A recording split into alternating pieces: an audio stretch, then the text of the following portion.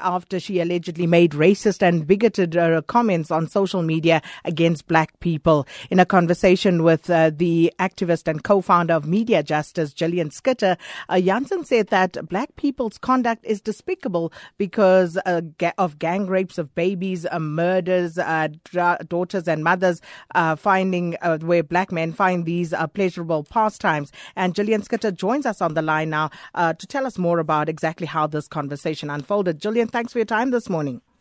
Hi, good morning, Sakina. Thank you.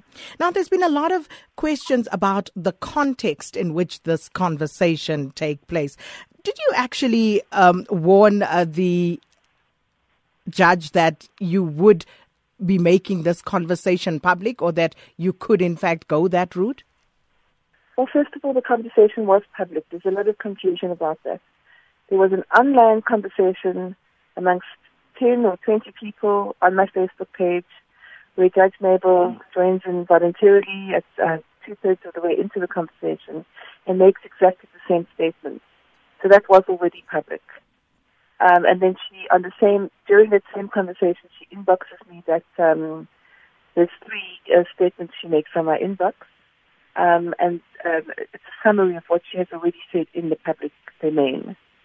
So for a judge to say those things in the public domain is unbelievable, and I have copies of that entire conversation because this last week she has actually closed down her Facebook page and which actually gets rid of all her comments on Facebook. But I took screen grabs of that conversation that took place in the public, and I shared that as well as the inbox conversation. I approached the lawyer to say, this is what's happening. This is for the public, for public interest. This is a judge who's held into high moral regard, and if it was in my right to share it, and I was told that it is in the public interest.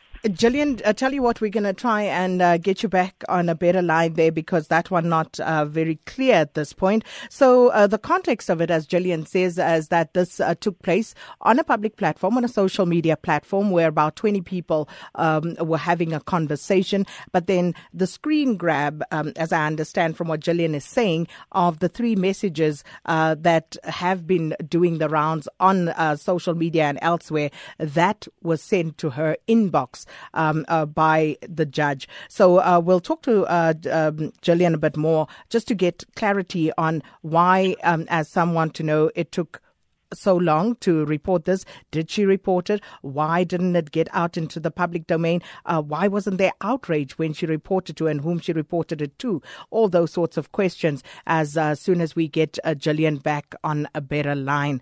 And she is there now. Gillian? Hi, can you hear me? Much better, thank you. So, so as you say, so the 3 messages, the ones that we are seeing, those were the ones that were sent to your inbox. Correct. In relation to the public conversation that took place on my Facebook page and was on public settings. So does this mean then that what the judge said in the public setting, the wholly public setting, was slightly different from what she sent to you? Is this more overt than what was said on the public platform? Not really, because on the public platform, she makes the same statement. She says that it's a cultural it's a cultural thing. It's seen as an extension of their culture. She keeps using their and them. 99% of the cases she sees of baby rapes or raping children below the age of 5. I then say to her, but the majority of black men do not rape the babies and children. And she then responds to that, oh yes, they do, Gillian. So, it's just as damning what she said in the public arena. She says 5-year-olds are even old, it happens to younger people. And so she argues her point very passionately and urgently on the public arena. And people are actually arguing back with her and saying, well, I really hope I never I never end up in your courtroom, because clearly black people are guilty before they even enter your room. And there's a whole entire, constructed argument going on there where people are saying, telling her that these views are unacceptable for a judge. And So, she claims that she was quoted out of context. She also claims that you betrayed her confidence by quoting her out of context. So is it possible that, that entire conversation can be seen? Because it then also begs the question about what everybody else was saying in order for this to come out. Well, it's all there. It's on my Facebook page. As I say, she has deleted her Facebook account, so the actual original discussion I put up as well, without the screen grabs, because it shows you clearly how the discussion happened. However, the screen grabs are also on my Facebook page on a public setting. So the entire, I think there's about between 17 and 20 screen grabs of that entire conversation. So, I mean, short of, I think they were asked to put it so that people can actually read and see what was said in that conversation. But as I say, it is there on my Facebook page, and people can go in and see the actual screen grabs of what was said. But she voluntarily entered the conversation and started. I mean, what are you saying, that people on the page made her say this stuff? Is that what you're suggesting? I'm not suggesting anything. I'm just trying to understand exactly what went on here. And I don't see how a judge gets made to say anything. She was responding to. She started saying this stuff on a public discussion, and people were saying, "But how on earth can this be said?" Blah blah blah. And as it goes on, yes. No, that's fair enough. But in as much as she should be questioned, everyone else also, could be questioned about what actually went on there. But what would you like to see happen to Judge Jansen? Well, I think as an activist and as somebody who does call out racism whenever I come across it, because that's what I do. I'm an anti-racism activist. I think I've done what I intended to do, which was to expose the hypocrisy of the South African nation that can get incredibly upset by Ntokozo Kwabe's, that situation with the waitress, and yet ignore a judge saying these things in the public arena. So it's over to the people that have taken this forward, which is the Advocates for Transformation and everybody else that has lodged complaints against the judge. And I think the question is the judge, is somebody with those kind of preconceived views, with those beliefs that in the biological determinism of, different traits associated with different races, is somebody like that fit to hold the position that she does hold? And are the cases that she's presided over, have they been fair and objective? Is there any objectivity in her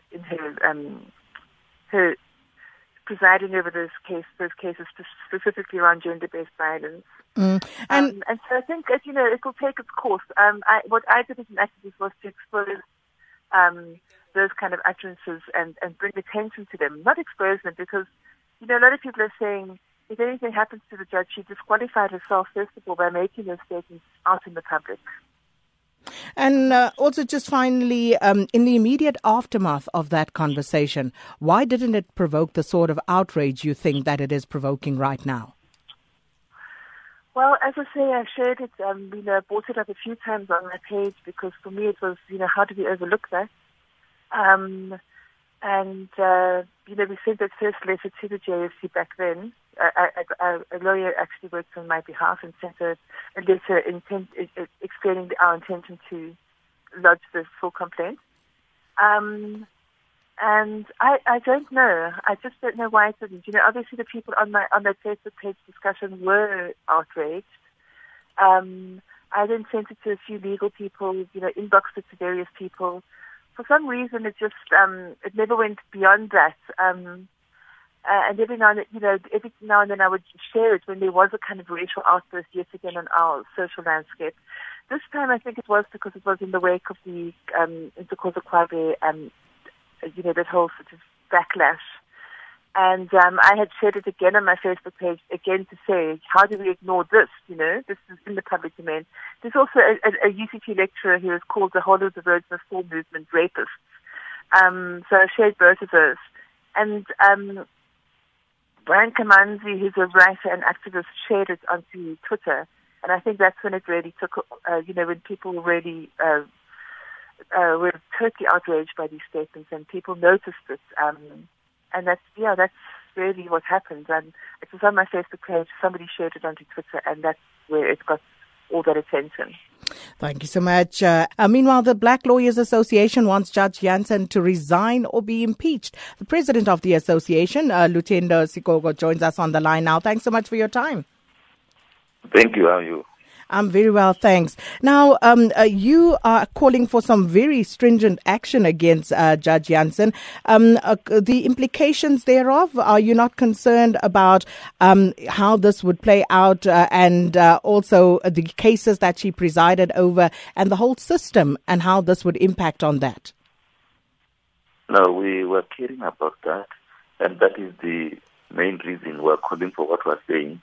Because we think she must resign. If not, she should be impeached. Because these utterances are covering all her work which she has done as a judge, and would not know if she was not influenced by her thinking that all black men are rapists.